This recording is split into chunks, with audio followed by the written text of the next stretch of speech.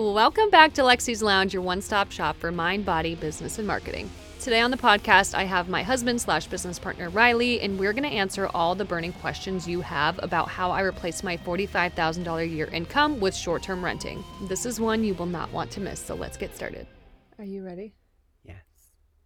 Riley, thanks for being on Lexi's Lounge. Thanks for having me. What are you drinking tonight? Of course, a Keystone Light. Keystone lattes. Well, are you excited to be on the show? Very. Well, I'm going to start charging you. Charging me what? By the minute. By the minute? By the minute. How much? Well, we'll get to there. So, all right. Rouse, what do we got going on here? We get a ton of questions about our short-term rental, our Airbnb/VRBO, right? Yeah. All right. So what do you think the top number one asked question we get is? Probably what we do with all of our personal items. So do you want to tell them what we did with them? Of course. So speaking of our personal items. Yeah. No, so we just pretty much put all of our clothes in one of our walk-in closets and we lock it up and we take what we need for while we're out of the house, and then we want to make it feel like we're not there, so we take all of our pictures and anything that resembles that it's our house, to make it feel like they're the people who are staying here it feels like it's theirs. And of course, and then the garage, all of our belongings are still in the garage, and we keep that off limits and lock the garage door into the house too, so no one is able to get in there. Yeah. So in our bedroom, our master bedroom, we have two closets. Riley would call them a his and hers, his being the coat closet and mine being the walk-in closet. Of course, I get shafted. Where are we right now? We're sitting in her closet. And that's the what? The walk-in closet. We're sitting in my closet, which... She calls it the podcast studio. It is, because there's less feedback in here. I think the second question we get is how often we rent it out. I would say in the off season, which is like not summer, is every weekend at least. But then in the summer, to give you perspective, we moved out of our house on Memorial Day weekend and we just got back in it, and we have to move right back out because we have people coming this weekend. It's a Monday right now, and we have people coming on Friday. And I should mention it's the middle of September. Saying you never know. You could think you have a month of no one in your house, and then you wake up in the next morning and somebody books your house for that next day. So you got to scramble to get everything ready. So it's kind of important that you keep things simple. Minimal. So, minimal. And that way it's easier on you when it comes time to get out of the house. You don't have a bunch of crap to move out. Yeah, especially now that it's you and me and our two kids, and it's 2 under 2. Well, I guess Noah's 2 now, but still, like toddler and baby, there's so much stuff. So we just have to really keep most of our stuff out of the house and just leave the basics here for the people. And it is nice, though, when we have people that come and stay that have kids or infants, that we have everything they need for that. So I think a lot of people like that. That's a good comment we get back. Yeah, definitely. So we asked questions on Instagram about what people wanted to know. And one of the questions that came in is how long we rent our house out at a time. We rent our house out usually anywhere from 2 nights, but that's our minimum, to a week. On average, I'd say it's about 4 nights a stay is what people usually book it for, mainly from either a Thursday to a Sunday or a Friday to a Monday is usually the typical stay. Yeah, and we don't try to do monthly renters, even though it would be nice, but we don't try to because of the Washington tenant laws. Like if somebody's in there for over a month, just even one day, then it's what, their property now or something. It's squatter laws. No, they're way too protected to do any sort of long-term rental in this state, so we don't allow long-term rentals. Yeah, it would be nice, but we just don't want to even go there. So a lot of people ask me in person too where we stay when our house is being rented out. I'm sure you get that question a lot also. Yeah. We actually have a travel trailer that we stay in. It's really nice. It has 2 bedrooms. So the back bedroom is a bunkhouse with 4 bunks, and one of them converts into a table. And then it has its own separate bedroom as well. But we've also got the question of where we park our trailer. So I'll let Riley take over that one. We put in full hookups right on the side of our house, and, we let the people know that we stay on the property, and it's pretty convenient for us because going back and forth from the house to the trailer, it makes it easy. We don't have to pack a bunch of stuff up and completely leave the property. We just kick it in the trailer while people stay here, and that's pretty much where we live all summers, in our travel trailer. Yeah, but we do go camping in other places during the summer, but in the winter, for example, we'll be in the trailer, but we'll really try to find friends or family to go hang out with and go hang out at their house because we just don't want to sit in the trailer. It's a small place for a family of 4 plus 2 cats and a dog.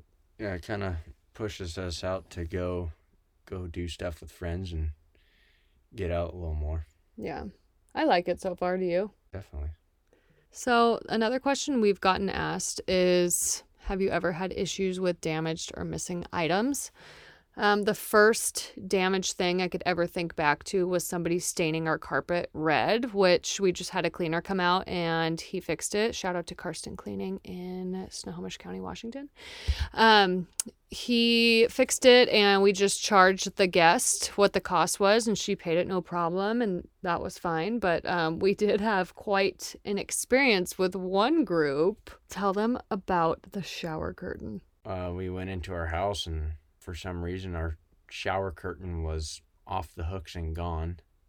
Couldn't tell you what happened. It wasn't in any of the garbages or anything. Just disappeared. And then they replaced it with a different shower curtain. I don't know if they think we didn't or wouldn't notice. But then they also went to the local grocery store around here and got like stacks of their plastic bags and left them in the house. And then they also took all of our dish towels, which was really weird. There was a lot of weird things that happened with that group. They were super nice, but I'm like, what? Yeah, so you never know. You get all sorts of kinds of people who rent your house. So you just got to be ready for random things to happen like that because they're going to happen. You're not going to get perfect renters every time. Yeah, but we do, I would say for the most part, get renters that are just, they're so sweet and they're so nice. And the really cool thing about renting your house out in short-term increments is being able to meet people from all over the world, from all different backgrounds who have all different stories to tell. We've met some of the coolest, sweetest, nicest people on the planet and developed relationships with them that we would have never if we didn't rent our house out. Yeah, and a lot of times you get cool gifts left behind. Yeah, whether that be something they just left behind or something they actually bought you. But a lot of times we'll ask people if we find something left behind. We'll be like, do you guys want me to ship this back to you? And they're like, no, we left it for you. Or, oh, no, it's fine or whatever. Most of the time it's not even worth their money to ship the item that's left behind. Yeah. So another question we get is, how did we figure out how much to rent it out per night? So I'll take this one since I pretty much do the renting or the pricing.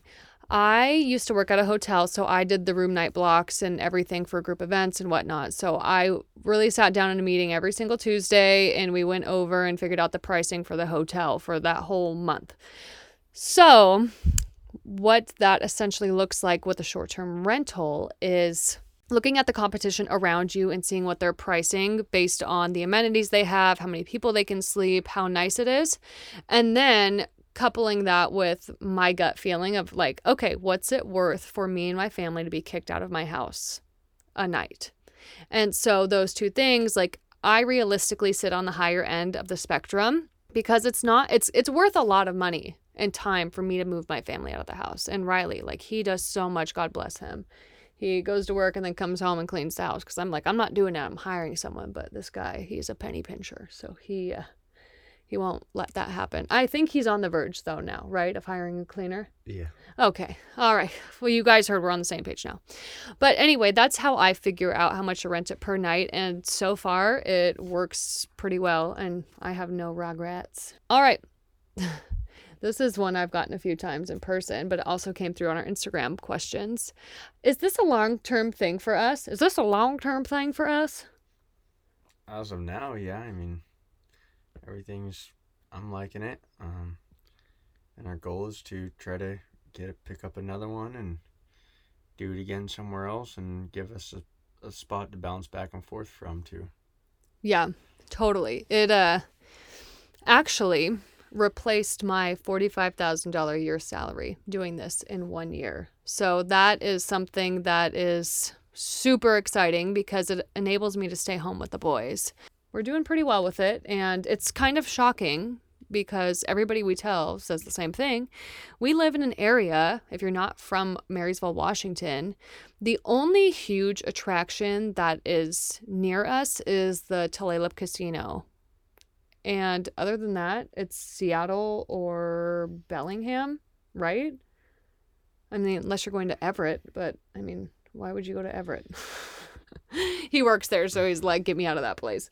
Yeah. Yeah, it's just crazy to me that people even come stay, that we're as busy as we are, but there's obviously a market for it, and I'm really glad that we tapped into it when we did. It was one of our first entrepreneurial ventures together, or did we start your company first? I think they're pretty close, but I think the Airbnb went first. Okay.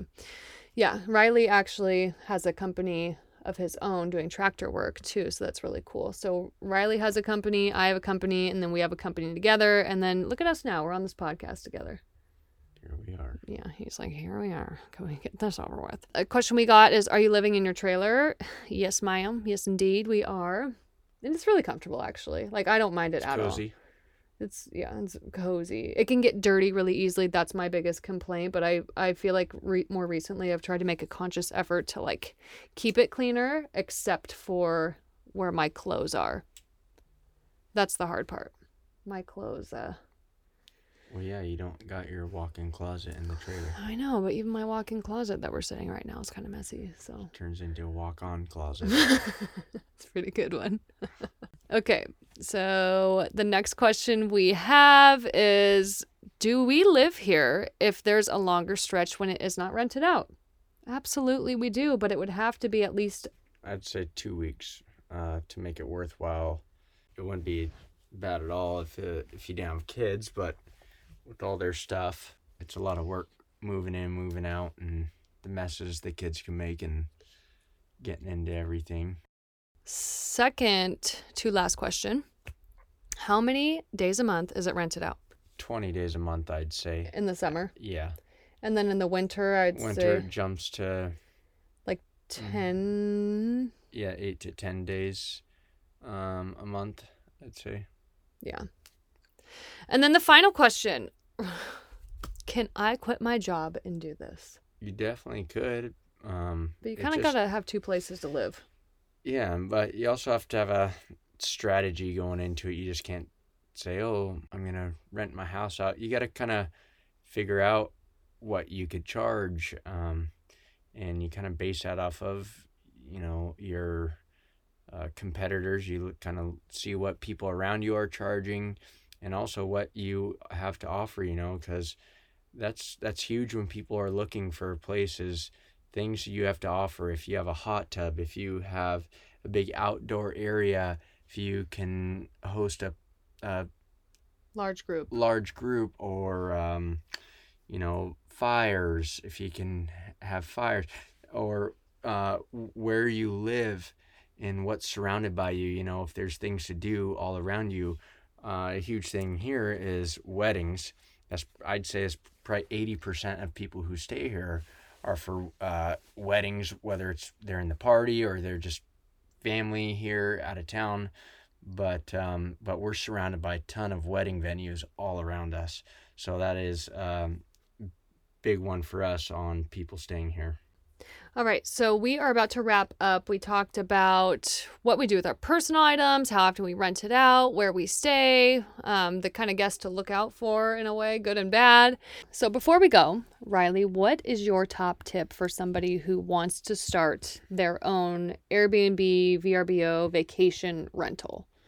I'd say my top tip is just keeping your house very simple, meaning your decorations on the walls or decorations around the house, things that can get broken.